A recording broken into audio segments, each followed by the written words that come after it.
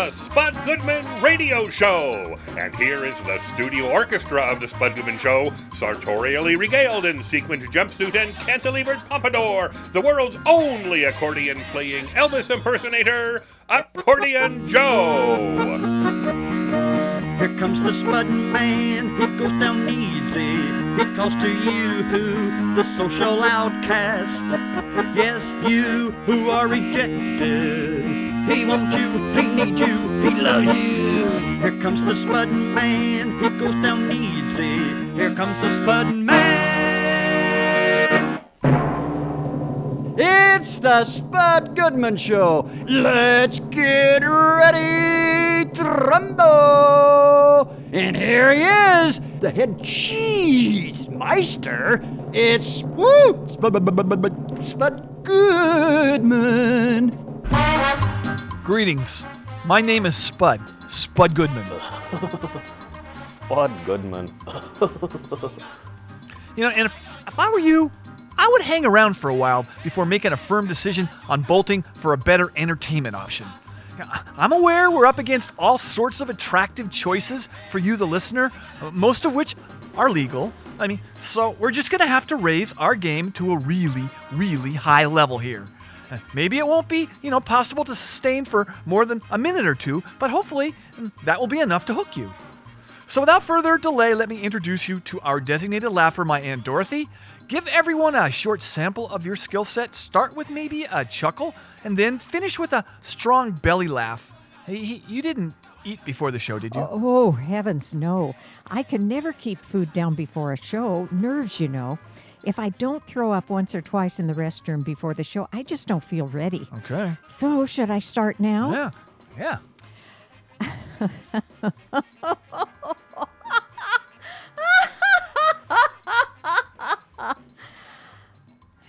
Ooh. Well, that was pretty impressive, actually. I know. Yeah. So I guess I'm forced to give everyone a heads up now. He's here. Our temporary permanent co-host, Gerald Holcomb, is with us in the studio. So there's no need to draw attention to yourself. I have acknowledged you officially. Well, the directive from our executive producer requires that I be formally introduced. A heads up's not really satisfactory. You want to try that again? Shut up!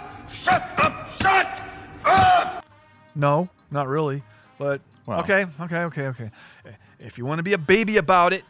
And now, here's our temporary co-host, Gerald Holcomb. How's that? Well, first, it's temporary permanent co-host, Spud. You know this, but you continue to erroneously misstate my title on this show. Why do you do that? I don't know. But, I don't know. One thing it could be is because I or any other talk show host worth anything has no need for a freaking co-host. Well. That position is quite similar to milkmen or telephone operators. A thing of the past, man. Game has changed, yo. I would have to agree. Co-hosts are way old school. No offense, Gerald, but you do pretty much just get in the way. Have you thought about an early retirement option? Oh, Good well, idea. I don't want to sound disrespectful, Mrs. Jarvis, but how important is a designated laugher to a radio Wait show? a minute. Hey, we've covered this issue in the past, but I will say this again. After, the host, a designated laugher is the second most important part of any radio show. Yes! People are way too busy in this era to determine, themselves what is funny and what is not so much. So my aunt puts in the time and effort needed to make this decision for everyone. Okay, enough said on this topic. Ha, ha, ha. Very well. But co-hosts are, in my opinion, very underappreciated. That's all I'm going to say. Well, good, because that's all I'm going to let you say. That's all I'm saying. Well, no, that's all I'm going to let you say. All right. So, all right, I won. Now, what I wanted to talk about on the show was something that is rather mind-blowing, at least in my mind. I'm referring to the undying, unrelenting, and unbreakable bond President Trump has with his base of supporters. It's like a flippin' cult. I know we're on a few conservative stations, and some listeners right now would strongly disagree with me and say that I'm in that mainstream media. But come on, loyalty like this is just not normal. How did he pull this off? People can't figure me out. They can't process me. I don't expect them to. You can't process me with a normal brain. do you know where my career would be today with that kind of blind devotion Well, really, from my fans? Yes, but I don't get it either. It doesn't matter what he does or says. He could do practically anything and get away with it. Have an affair with a porn star, brag about grabbing women by their genitals, say nice things about white supremacists. His base just doesn't care. I could stand in the middle of Fifth Avenue and shoot somebody, and I wouldn't lose any voters, okay? It's like incredible. You know, if it was Trump who shot both Tupac and Biggie, he still would have got the GOP nomination. It might have had a minor negative impact in the general election in certain parts of, say, Pennsylvania and Michigan. That I will get over 95% of the African American vote. But probably a slight plus elsewhere with his people. For me, in the voting booth, it would depend on the extenuating circumstances. Now, I don't know who this Tupac or Biggie are, but, did they have a prior criminal record? Were they an illegal alien or wearing a hoodie? There could be a lot of factors to consider here. Well, from what I can see, I don't think those things would even matter. His people have unconditional love for him. It is kind of impressive. Well, I guess there's love and then there's idol worship. My base, if I have one, is pretty weak-willed. They would dump me for no reason. In fact, I doubt if I even have a base left after all these years as a talk show host. I mean, that's what I need to figure out here. That's what I'm trying to say. How can I build a base too? Yeah. Spud, I think you either have one or you don't. Donald Trump didn't have to build his base across this country. People were primed and ready for him when he came down that escalator at Trump Tower to announce his candidacy. And, having God in your corner, that never hurts, too. I don't see God lending Trump a hand in anything. I mean, he has standards, man. Don't be so overly dramatic about it. He may get a pass from millions of evangelical voters, but I would hope God would hold him accountable, at least for telling so many tall tales. And there's more than enough evidence on the table for Trump to spend a very long time in hell. Well, you'd think so, but I'm not exactly inside the loop with God, so who knows? I mean, it's possible I just don't get what's going on right now. But regardless, I'm getting a signal I need to introduce our musical guest, who I will be speaking with a little later on in the program. Here is singer-songwriter who is creating quite a bit of clamor at this moment. Say hello to Jason McHugh.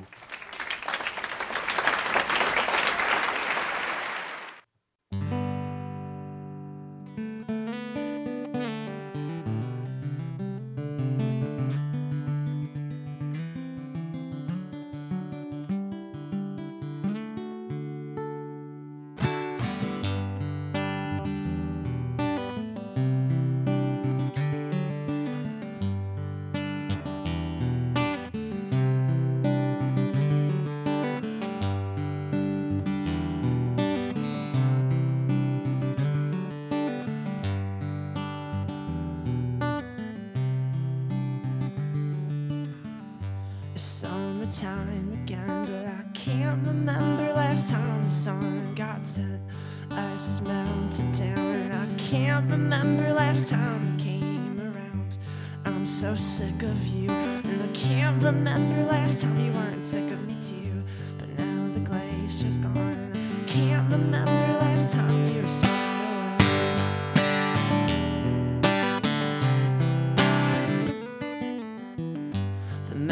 Froze to death, and I can't remember last time I couldn't see my breath.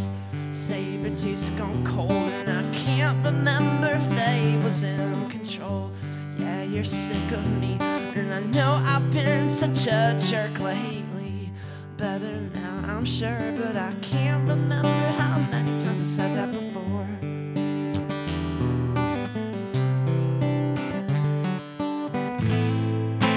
I know that I get so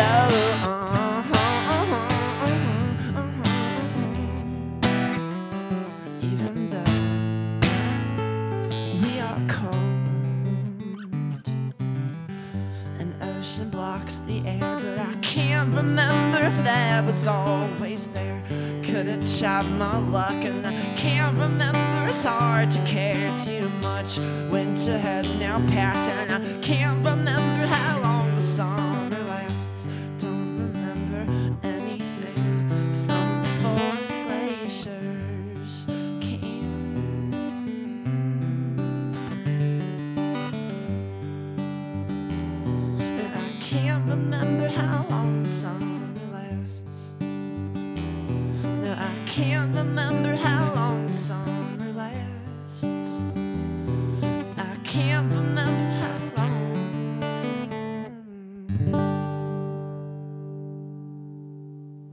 This is the Spud Goodman Show. This is the Spud Goodman Show. Hey, this is Cheech Marin, and you're listening to the Spud Goodman Show. So am I, so keep listening. It could pay off. Spud, your first guest, Bruce Dern, is waiting to speak with you. Okay, this is going to be a thrill for me, all right? Yeah. I'm a major fan of Mr. Dern. He's a true Hollywood icon. He is a legend. Yes, he is. Yes, he's done so many kick-ass movies over the years. I mean, from Coming Home to The Great Gatsby to his recent film with Quentin Tarantino, The Hateful Eight. Bruce Dern is the real deal.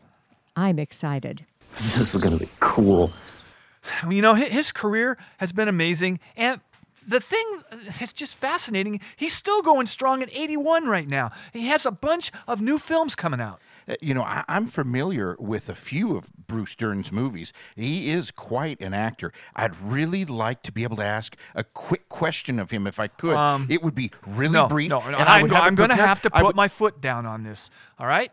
I know you've been encouraged by our executive producer to jump in and make your comments during my interviews. For some reason, she thinks you're witty. But this time, no, it's not going to happen. I think that this is your way of telling me something. Okay. I know I'm not allowed to directly address our guests, but at least let me offer my feedback to you during the segment. It's my only involvement in the show's interviews. You can't take that away from me. Hell no, you can't! Oh, don't be such a baby, Gerald. Suck it up. I'm sorry, man, especially you too, Aunt Dorothy, but this one is special to me, so everyone will need to keep it down.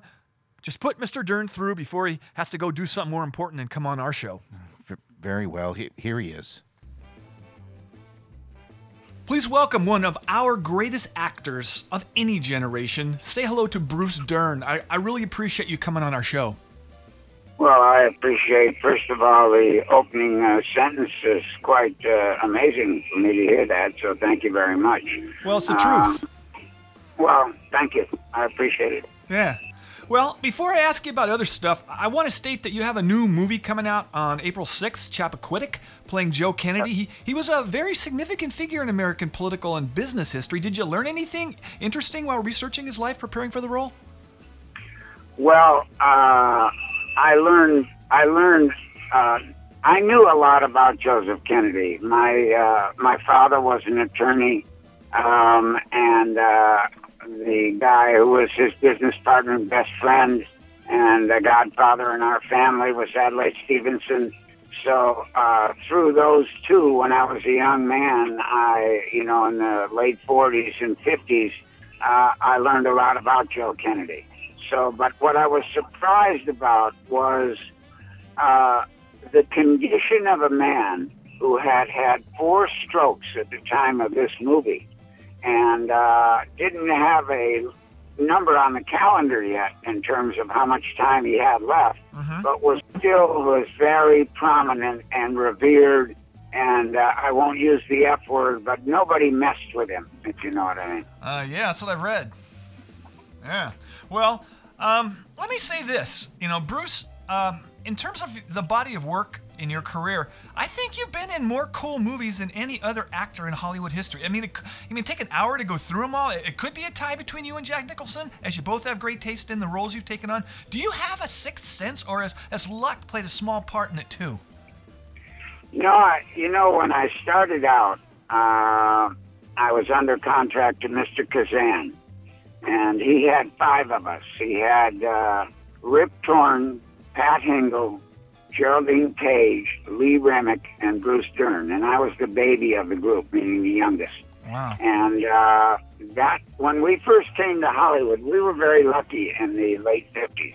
When we first came into the business and came to Hollywood particularly, and I did not start in Hollywood, I started on Broadway, but we had a great privilege because we still got to work with the legends.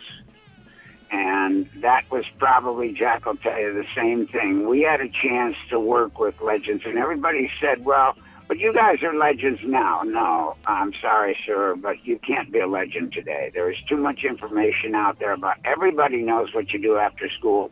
So there's nothing going on that's private.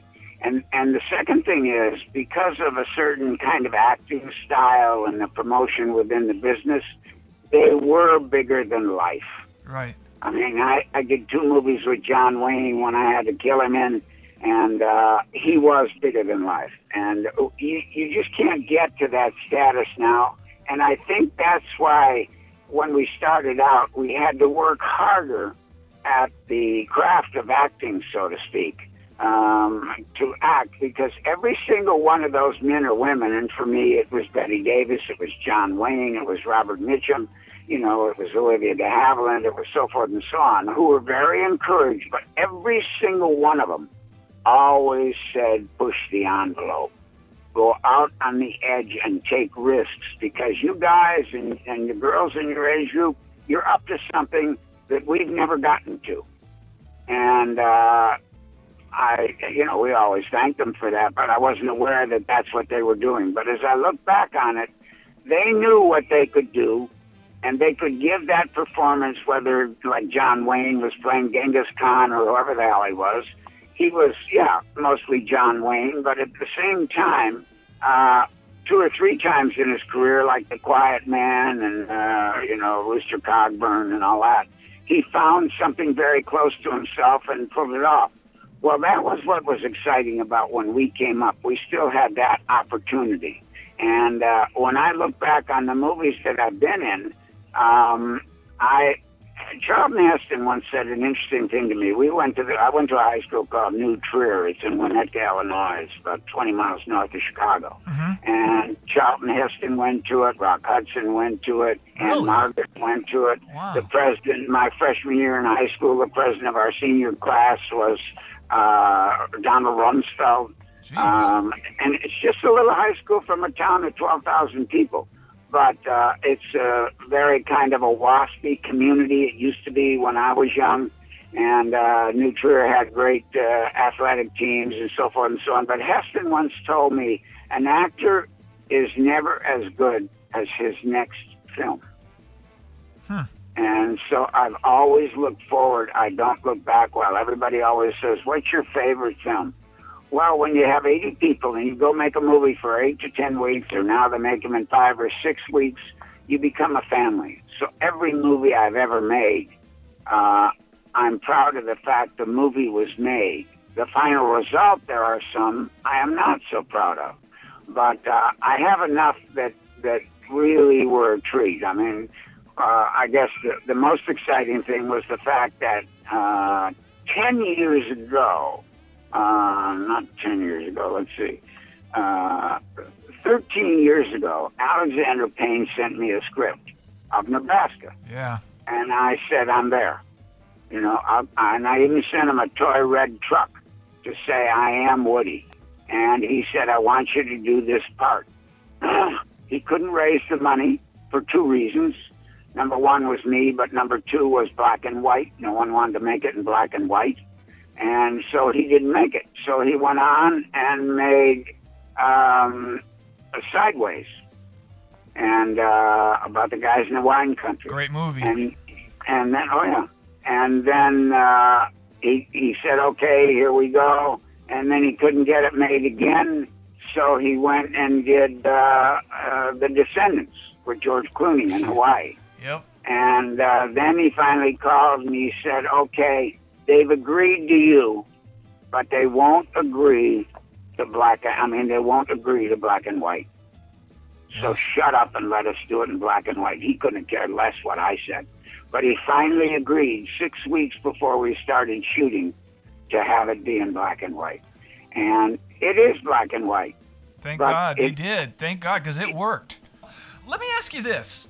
Something else that you have in common with Mr. Nicholson, again, is you both worked with Roger Corman. And for you, you were in The Wild Angels and The Trip. Did you find him to be a mad genius or just plain mad? No, I tell you what, I have always had a theory about how lucky we were to run into Roger, or Roger ran into us, whatever happened. I've always felt we got to go to the University of Corman I don't think any of us ever finished college. And Jack, I don't even think ever tried. And I'll give you an example. On the Wild Angels, which was the first time I did with them, our second unit photographer was Francis Coppola. Whoa, our wow. second unit focus puller was Peter Bogdanovich. The props were done by Jonathan Demme. And so forth and so on down the line. And it was just, I asked him in 1966, he's still alive. I asked him in 66, how many movies have you done? He was, I think, 40. And he said, this is my 100th film. So what we would do is you would make a Roger Corman movie for $250,000 for everybody, the whole movie, in 10 days. And shoot, right around here, motorcycles, drugs, whatever it was. He never got into surfing movies because that was kind of ending, and he wanted to deal with people more than the cinematic event from it. And I did another movie for him, too, called Bloody Mama, which was the first movie that Bobby De Niro was in outside of two little movies. And Shelley Winters was in it, and so forth and so on. And what Roger did was I have three things that really bother me in the history of my career. The first one is that Roger Corman was never given more than $1 million to make a movie. I don't mean salary, I mean the whole budget. That was a shame. The second thing that was a shame was Jack Nicholson directed me in a movie called Drive, he said, which I won the National Film Critics Supporting Actor Award for, and that he never got to direct a movie that he wouldn't appear in. That was sad. And the third thing was Michael Cimino, who passed away almost 2 years ago now, was a good friend of mine and made, The Deer Hunter is a great film, and no question about it. Right. Heaven's Gate has a lot of great stuff in it. But people forget, Michael Cimino wrote Silent Running. I did not know that. Wow. Yep. Hey, Bruce, I don't want to end this thing now, so could you possibly hang around a little longer as we have to take a quick break here? Would that be cool with you? Oh, yeah, I did. Okay, thanks a bunch, man. All right, everyone, don't go away as we will have more Bruce Dern in just a moment. Don't go away or you'll miss the amazing conclusion of the Spud Goodman Radio Show right after this brief timeout.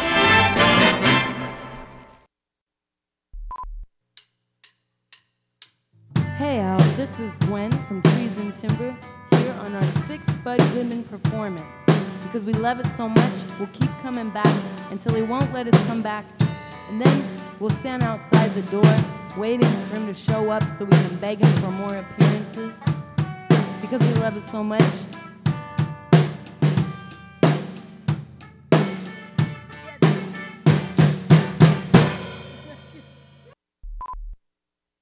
We now return to more action-packed thrills and excitement on the Spud Goodman Radio Show. Okay, we're back with Bruce Dern. Again, I really appreciate you staying with us on the line, man. Yeah. Well, let me ask you this. When you worked with Alfred Hitchcock in both Marnie and Family Plot, did you sense he really dug his cameos in the movies he made, or did he just have to keep doing them because people expected him? No, he quite enjoyed it. And Family Plot, which was a movie that I starred in, I just played a little bit in Marnie. But in Family Plot, I sat next to him every day for, 10 weeks. And he kind of invited me to enjoy the spot. He was so big in his neck that he couldn't turn his neck. So he would just talk forward to you all the time.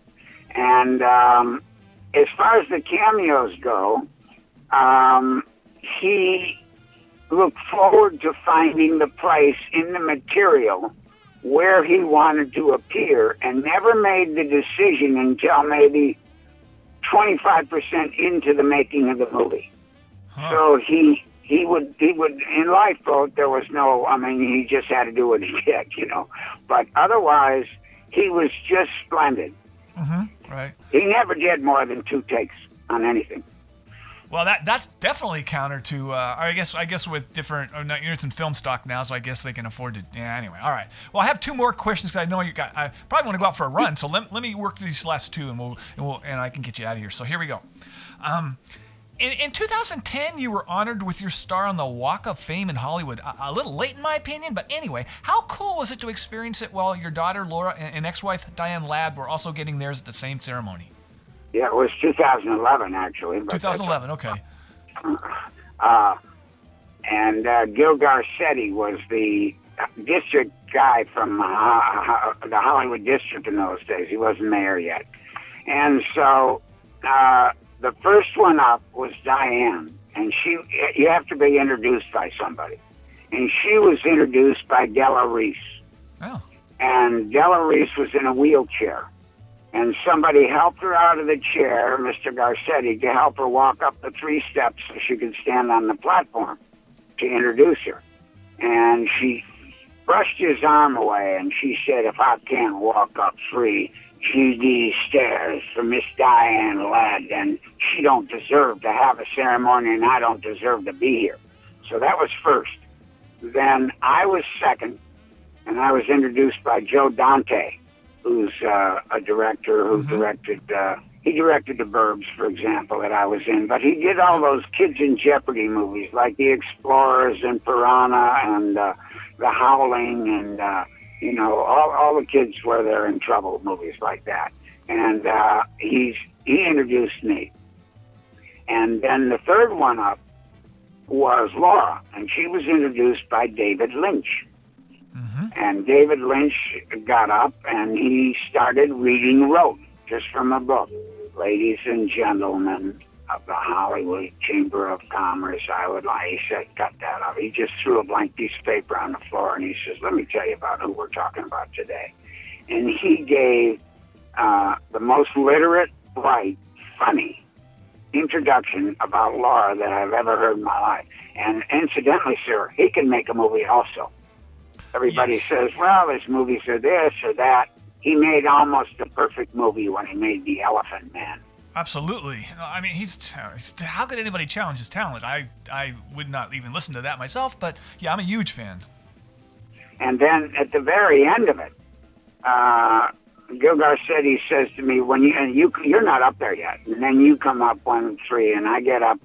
And he said, "What does all this mean to you, Bruce, today and everything like that? I mean, what is it? There's 1,000 people out there watching." I said, "Yeah, and we're holding up traffic." And they all say, "Get that a-hole down there and let us get to Vine Street, will you, for Christ's sake?" So that's the traffic. But he said, "No, seriously, what does it mean to you?" I said, "You know what it really means to me? A bunch of people got together, Hollywood kind of people, and decided that Bruce Dern could play." And that's all. That's the way I ended my book when I wrote it. I was just glad that people seemed to be realizing I could play. Yeah. Well, before I let you go, I got to make this comment. At this point in your career, you're not exactly kicking back and relaxing on some island. I mean, you have at least 7 films now in post-production awaiting release. Let me toss out a couple titles, like the Peanut Butter Falcon opposite Dakota Johnson, Thomas Hayden Church, who's been on our show a few times, great guy, John Hawkes and others, and you also have White Boy Rick with Matthew McConaughey, set for release on August 17th. I mean, you like to work, huh? Right, and I just finished a movie called The Artist's Wife, which stars me and Lena Olin. Do you remember Lena Olin? I had Lena Olin. Yeah, absolutely. We love Lena Olin. Okay, she her first big movie, she won an Oscar thing for it was called The Incredible Likeness of Being. Yes, love, amazing movie. And on the set every day, she would bring her husband, who was Lasse Hallström. Yeah, Who directed A Boy and His Dog, who won an Academy Award for directing Chocolat, and won another Academy Award for directing Cider House Rules. Yeah, Lena. Let me just say this: Lena Olin was supposed to be on our show. Where she had me call her in her hotel room. I think it was in Sweden or maybe it was in Brussels. Anyway, long story short, they had telecommunication problems, and we never got the interview done. So I was really bummed. I'm a big fan. Well, you should call her up if you want to do it, and just tell her you talked to me, and call her up and use that as an excuse to bug her. She would love to do it, particularly to talk about this movie we just did. Okay. And what's the title again? The Artist's Wife. Artist's Wife. All right, I wrote it down. All right, super. All right, but I want to remind everyone that your new film, Chappaquiddick, opens on April 8th in theaters nationwide. And you're proud of that, correct? Because oh, yes. Have you seen it or not? I haven't seen the screener yet, no, but I'm obviously going to see it. I'm a major Kennedy fan, so I'm definitely going to see it. It's all I can say is what the movie does is it makes you realize that it was not Camelot. Yeah, I'm pretty sure of that. Well, hey, I just want to thank you so very, very much for coming on our show, okay? Well, I want to thank you for including me in your show. Well, there you have it, Mr. Bruce Dern. This is the Spud Goodman Show. Good! So, I didn't think I would ever ask you for help or assistance, but as an actual member of Donald Trump's base, I'm going to have to, suck it up myself and make an exception and go ahead and ask you for help, okay? If I could tap into this secret recipe, maybe I could resurrect my dead-end career. At this point, I'm not too proud to ask for help, even from you. I mean, what do I have to lose? What the hell do you have to lose? I don't know if I can do this, Spud. There are some things in life that are just not meant to be shared. What if those working on the Manhattan Project shared their secret plans to build the first atom bomb on, say, Facebook or Twitter? The world, that's funny. It would be a different place. I'm not going to ask you to betray your country, man. Well, I just want to be more popular. To have people... I want people to ignore all of my flaws and venal sins. Like him. How does one get more popular the worse you behave with millions of people? Courtney, Chloe. Oh, Spud, I think the devil, if there is one, might be a much better place to seek answers to those questions. Well, I don't believe the devil is someone any of us need to consult in any fashion. No Bible stories for you tonight. Spud, if you really want to know why we, the supporters of Donald Trump, stand behind him 110% through all of the ongoing attacks from the mainstream media, it comes down to one word: loyalty. When we sign up for something or get behind someone, we're in it for the long haul. The difference is you liberals jump ship whenever the going gets tough. No way. Yeah, he could be right. No. Loyalty can get you through some tough times for sure. That's something that's always been lacking in my career. My fans would never stick with me if I murdered someone on Fifth Avenue in New York, like Trump. Boy. Maybe I could get away with kicking some dude in the nuts, but it couldn't be like a hard kick, like a direct hit, because that would be too aggressive and I would be shunned. Sure, that and a pair of testicles. Well, I myself am not a proponent of physically confronting those who may disagree with me about the president, but you Antifos really need to take it down a notch. Must you break every Starbucks storefront just because you don't care for our president? Look, I'm not an Antifo, and I think it's actually Antifa. Don't lump the young people in that group who think Trump is a total tool with those dumb hat anarchists, those kids that wear masks and walk around breaking stuff. They're spoiled brats, and it just gives Fox News their topic for the day. And not that Sean Hannity needs any fresh material, because he just plays his same old greatest hits day after day. You think we're bad for America? You think I'm bad for America? The rest of them on Fox, besides Shepard Smith, do change up the rotation of Hillary, the deep state, and rampaging immigrants a little. They'll occasionally toss in a bad weather story or something, especially in the wintertime when it's snowing, so they can get a quick shot in at global warming. Oh, yeah. Spud, if global warming was true and was caused by man, why would my wife and I need to even use our electric blanket from November to March at night? I don't know about you, but winter is very chilly and uncomfortable for me. I would love it if the earth heated up a bit. It would save my family so much money in those cold months. People who are determined that ideology is more important than facts. How did you become so stupid, Gerald? Whoa. Are you purposely killing off all your brain cells? I do have, as you know, a BA from BYU. So any question of my intellect falls flat, Mrs. Jarvitz. I welcome an IQ test, as I am smart. Really smart. Yeah. Things I'm smart. Okay, Mr. Stable Genius. Ready, I said, go man, go. I gotta tell you about the Goodman Show, cause I'm ready. Ready, I'm ready. Ready, I'm ready. Ready, I'm ready to rock and roll. For all who love beautiful music, there's one program you must hear. This is the Spud Goodman Show. Okay, it's musical guest interview time. Please say hello to singer-songwriter Jason McHugh. Welcome, Jason. Hello. Thank you so much for having me, Spud. Yeah, we don't have to waste time asking you to introduce your fellow band members, so that gives me more time to ask hard-hitting and probing questions. What's your favorite Ben & Jerry's ice cream? Probably Cherry Garcia. Oh, good one. That's Good one. lifelong favorite of mine. I'm hardcore. Yeah, all right, cool. I thought we had a bond, and you just cemented that. now it's 100% certain. That's right. So let's discuss your new record out and available everywhere. Pangea, is that correct? Yep, Pangea. And if people can't find it, they need to ask for it. Is it a theme or a concept album, kind of like maybe a rock opera or something? What is it? Kind of. So a lot of the songs revolve around the concepts, just the themes of geology and scientific processes and stuff like that. Just kind of the stuff I've been learning in school for the past couple of years, but kind of conglomerated together to make the metaphor of the album. One thing I have noticed, we haven't hung out for years, but you're really smart. I just want to say that for the record. So you're a recent transplant to Seattle. Where are you from originally? Originally, I am from Westchester, Pennsylvania. It's a small town, like 35-minute drive to the west of Philly. Oh, cool. Well, was it tough settling in? Did you experience the so-called Seattle freeze-out socially for newcomers to the city? I've heard that, read that. I've never really seen it, but... Well, I don't know. It's interesting. It was definitely tough to make friends, but I attributed that more just to I came in as a transfer student to the school I was going to, and it was just it felt like people had their pre-established friend group, so it was a little bit harder to make my way into mine. But to be honest, I had never really moved to a new city before, so I don't really have much to compare it to, if that makes sense. Okay.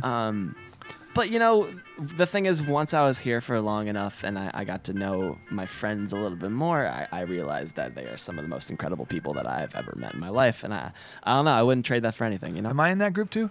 Oh, now you are. Okay, super. After the Cherry Garcia thing. All right, Nice, cool. nice. So, we've been talking on the show about the devoted supporters of President Trump. Do you have a base of blindly loyal fans at this point in your career? No. Maybe my mom. Okay. Well, I can see it coming from everything in the press and everything. I'm sure you're going to have it. So, if you have any excess, fans, maybe you could send them my way. Do you take mail? Yeah. Yeah. Okay. All right. Well, let me hit you with this. What are the long-term goals, the career goals for Jason McHugh? Besides the World Stadium Tour thing, I got to guess that you want your own bobblehead to sell at your merch table. But, anything else? Well, actually, when I was a kid, I had this. It wasn't a bobblehead. It was a bobble belly of the Philly Fanatic. Oh, yeah. I want one of that for me. I want the Jason McHugh bobble belly, or maybe like the bobble left ankle or something different. I'm pretty sure when you have people, and it looks like you're probably going to have people, they'll get that for you. So, all right. Well, let's do the next song. But I want before you do, I want you to make this commitment on the air. When you are a major star, will you right now promise that you're still going to call into our show sometime? Oh, I promise, Spud. Absolutely. All right. So what's the name of the next song? The next song is called Fault Lines. All right. Let's do it.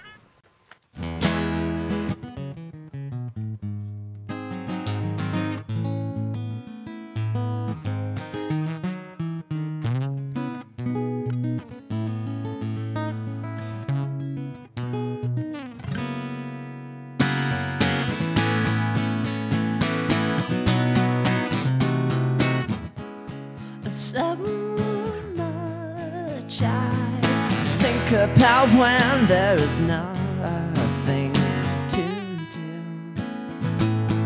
So I reason with you, and so much I have to deny before I can. But I think you are wrong.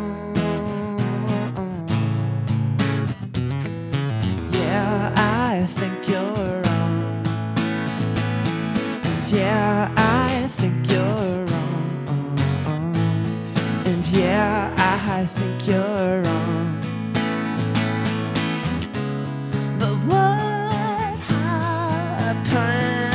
when the crust under our bodies vibrates. Yeah, I think we stay in place. For now, what have you said about drifting away? And I say that I think you are wrong. Yeah, I think you're wrong.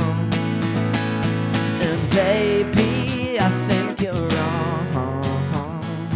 And yeah, I think you're wrong.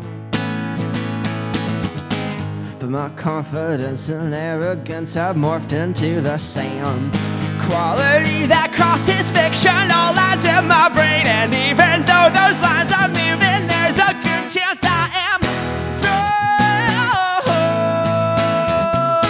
And baby, I think I'm wrong. Yeah, I think I'm wrong. And yeah, I think I'm wrong. But so much I have to apologize for before the ocean separate us. Now so much goes into honesty here. I say I'm definitely wrong. Yeah, I know I'm wrong. Yeah, I know I'm wrong. Yeah, I know I'm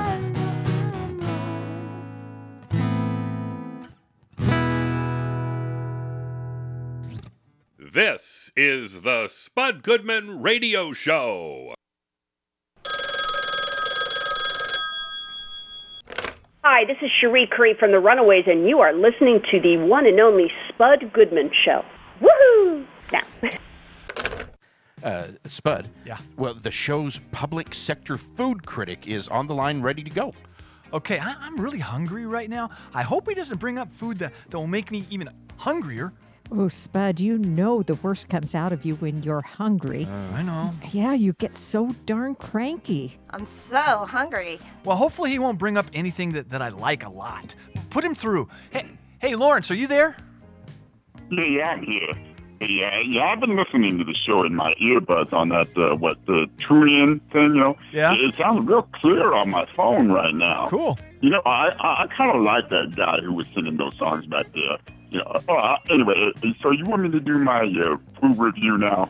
Yeah, so where are you and what place are you reviewing this week? I am at the Buffalo Bill State Park in the state of Wyoming. Really? I don't exactly know where in the state I am. I was sleeping before I got off the Greyhound bus, and I forgot to ask the driver what was the closest city to the park over here. And all I could say is, I don't see a McDonald's around here, but, you know, there are a lot of wild animals, I'll tell you. Like, you know, there goes a goose right now. I'm looking at it. If you see something that can eat you, I'll totally understand if you have to cut this review short. So what dining facility at the park are you if you're eating or whatever you're doing? Yeah, well, I did just finish eating at the park snack bar there. It's kind of a nice place. Okay. They got the great condiments. They got this unlimited supply of packets of ketchup and mustard and relish, too. I stocked up on mustard because, you know, summer barbecue season's coming up, and you can never have enough mustard. Oh, Lawrence, I am a mayonnaise guy myself. If you see a bunch of those packets, could you pick me up a few dozen? Come on, you can do it. He's not your personal condiment Sherpa. Lawrence, you don't have to bring him any mayonnaise back, okay? Man. So why did they send you to Wyoming? Well, you know, I don't know why. Because our executive producer said that I was headed to the heartland of America. I just picked up my bus ticket and headed on out. I have to say, though, this is God's country. Or at least what I'm guessing God's country is supposed to look like. You know, me being a city guy, you know, this part of the country, it's pretty different for me. You can't see any graffiti or used condoms on the street or or sort of streets. I just see dirt roads out here because, that's what they got out here now. I hope you're not wearing one of your, new pairs of Jordans, as those type of roads will mess them up. Maybe you can make the show buy you a new pair if they do get trashed. You can't prevent everything. But okay, let's talk food. What are you reviewing? Well, I thought I would be reviewing your basic campground type menu, with the weenies on a stick and some mountain oysters. That's so hot. And of course, kind of s'mores. But I was surprised. The special of the day was beef stroganoff, rice pilaf, and French boysenberry pie. I would give that main course 2.5 sporks. It wasn't bad, but not top notch. I think they should just stick with campground comfort food, if you ask me. Lawrence, my wife makes a nice dish of rice pilaf. That's good to know. So, Lawrence, you are in the middle of Trump country right now. We're discussing the president's base on the show right now. So I think Wyoming went big for him, right? So have you seen many of those red Make America Great hats? Tom Brady loves me. Well, I have seen a lot of dudes in hats, now that you mention it, and a lot of those hats are red. Yeah, I think I should have said again. Or is it before or later? I don't know. I think he had again in there somewhere. But just make sure right now, though, you have your papers on you. Oh, yeah, don't worry about that. I've got my AAA card, and I've got a copy of my old high school ASB card, so I think I'm pretty good for proving that I'm an American and all that. Well, that's I'm good. planning All on right. catching the next bus out of here in a couple of hours anyway, and I hope the ride back to Seattle is a bit less smelly than coming here. Man, I was stuck sitting next to this dude who was drenched in Axe body spray. It smells really good. Yeah, it made my eyes water. Well, I guess he was going to lure me to win back his ex-wife. I gotta tell you, I don't think she's going to be sleeping with him before he takes a really long shower. Uh-huh. Women do not care to have sex with human aromatherapy diffusers. Yeah, okay, if you say so, Aunt Dorothy. Mm-hmm. Anyway, all right, well, have a safe trip back. Yeah, Lawrence, I hope you get a decent seat on the bus, away from stinky people. And please, don't forget my packets of mayonnaise. Hey, look, I don't see any mayonnaise packets around here. And maybe you want some Sweet and Low or some Splendid, because I see tons of those. Oh, no, that's okay. Thank you anyway. Hey, Bud, what's your problem? Yeah, okay, I gotta go. Take it easy, man. All right, well, you too. Later. Look, I know if I'm going to build my own base of fanatic supporters, I've been thinking about this, I'm going to have to compromise a bit. Yeah. What I've been doing up till now obviously hasn't worked. I can count on one hand how many people would have my back if I attempted anything Trump does or says each day. He's totally beyond Teflon strong. Teflon, is that what it is? Yeah. I need to start with some simple changes. Well, you might want to start with learning a few of the buzzwords President Trump has used to mobilize his army of supporters. I love the poorly educated. Now, you may not be comfortable using some of them, so that is something you're going to have to decide on for yourself. Words like illegal immigrants, rapists, and, please excuse the language here, sons of Let's just start there.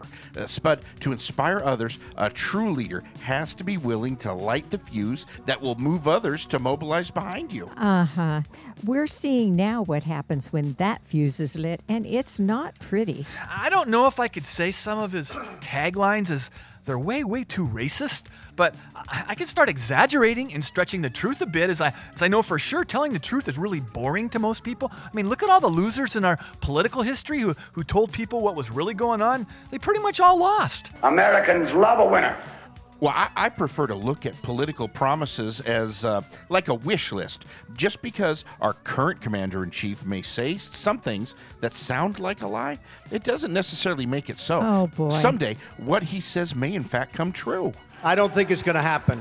Well, speaking of lying, well, I loved and still love Obama, but that whopper about you can keep your doctor didn't work out real well for him. No. I mean, he was the worst at lying. He couldn't pull it off like Trump, who was the best in basically the world's seen since maybe the 1930s. The statisticians, I read this, have him at just over 2,000 verified lives since taking office. Those are Hall of Fame numbers. Well, maybe we can try and tap into Donald Trump's base right now, here, live on the radio. Why don't we try and take a call from one of his supporters? I'm frankly tired of being the lone voice for freedom and liberty on this show. It's a lonely experience. Would someone play the station phone number jingle? Attention listeners, get on the phone and call the Spud line. 253-242-3054. Call the Spud line. Call it. Okay, what do you want to do while we wait for someone to call in?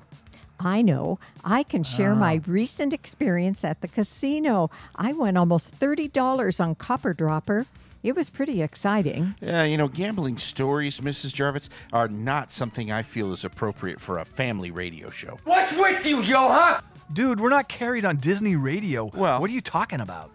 Aunt Dorothy, go ahead and tell us about that jackpot you won. Well, I doubled my bet to 90 cents. Spud, we have a caller. Okay. Should I have him send it through now? Yeah. Caller, you there? Yeah, I'm here. I don't know if you really get why we, his supporters, are all behind the president. I was sort of listening to your show. I actually landed on the show by accident. And I heard you whining about how Donald Trump, how did he get so popular with most of America? It's simple. He's one of us.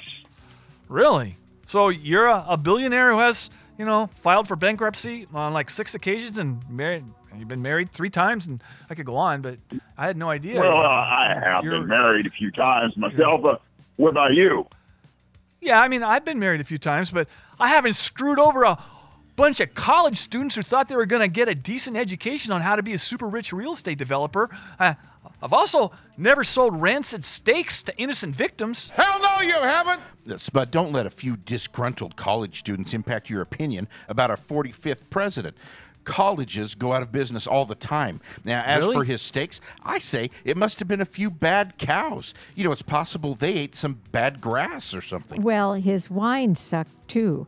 I had a sip once at a Tupperware party, and I almost lost control of my bowels. You can't prevent everything.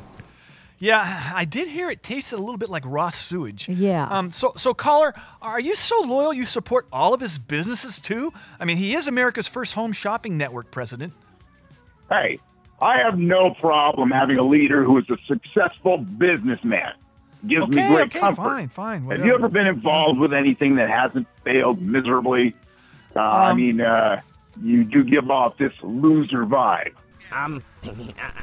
You suck. It kind of depends on how you define successful. That's a pretty subjective word.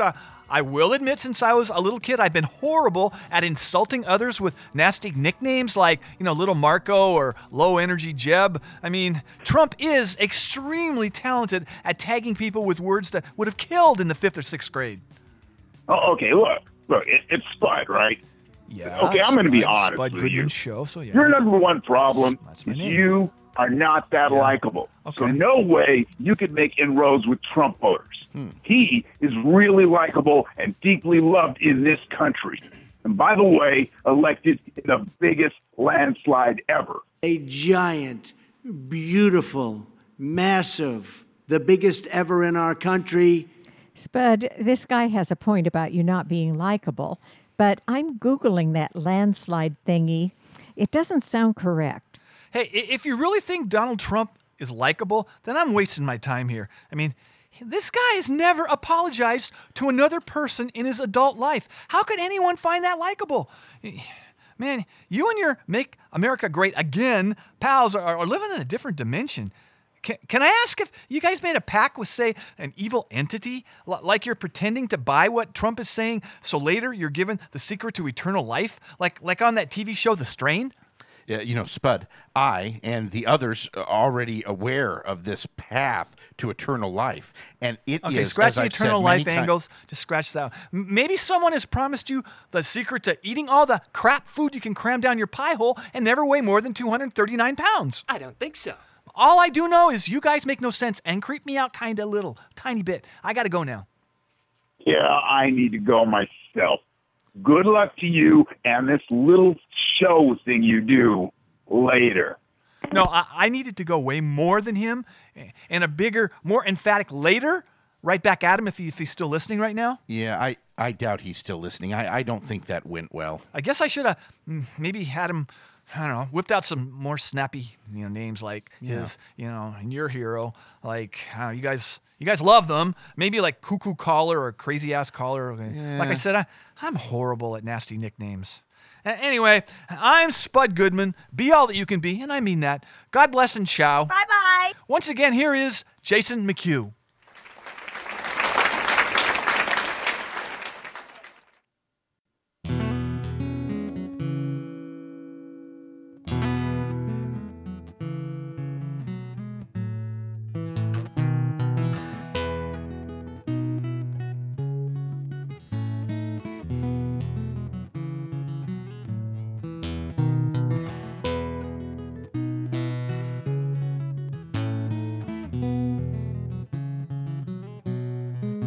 Well, another time you'll see the continents will bring you back to me because they won't move anymore. We'll find Pangaea will come back another time. Pangaea will come back another time. Pangaea will come back another time. Pangaea will come back another time. Because distance is what I am, distance is what I can be for you. If the timing is what you are, and the distance is too far from you, then I'll come back another time.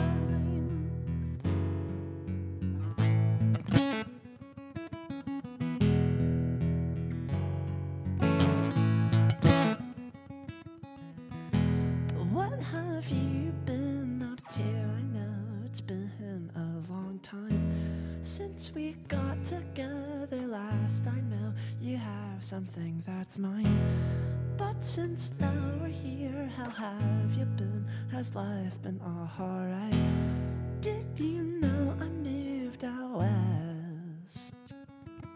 I was thinking of the time when we went to the moon. And I put my arm around you. I was scared someone would see. I don't know, it's hard to remember what I thought when we were 14, but I know it was happy. You sound different now. Is that your voice? It's so raspy and low. I guess I've changed as well, but it's not as noticeable. Yeah, it brings a lot where I am, but it's not that bad, you know. But what's it like in Philly?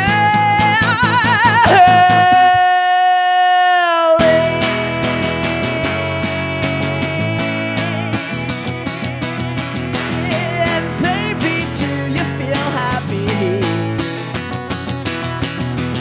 And baby, do you feel happy? Baby, Pangaea's breaking.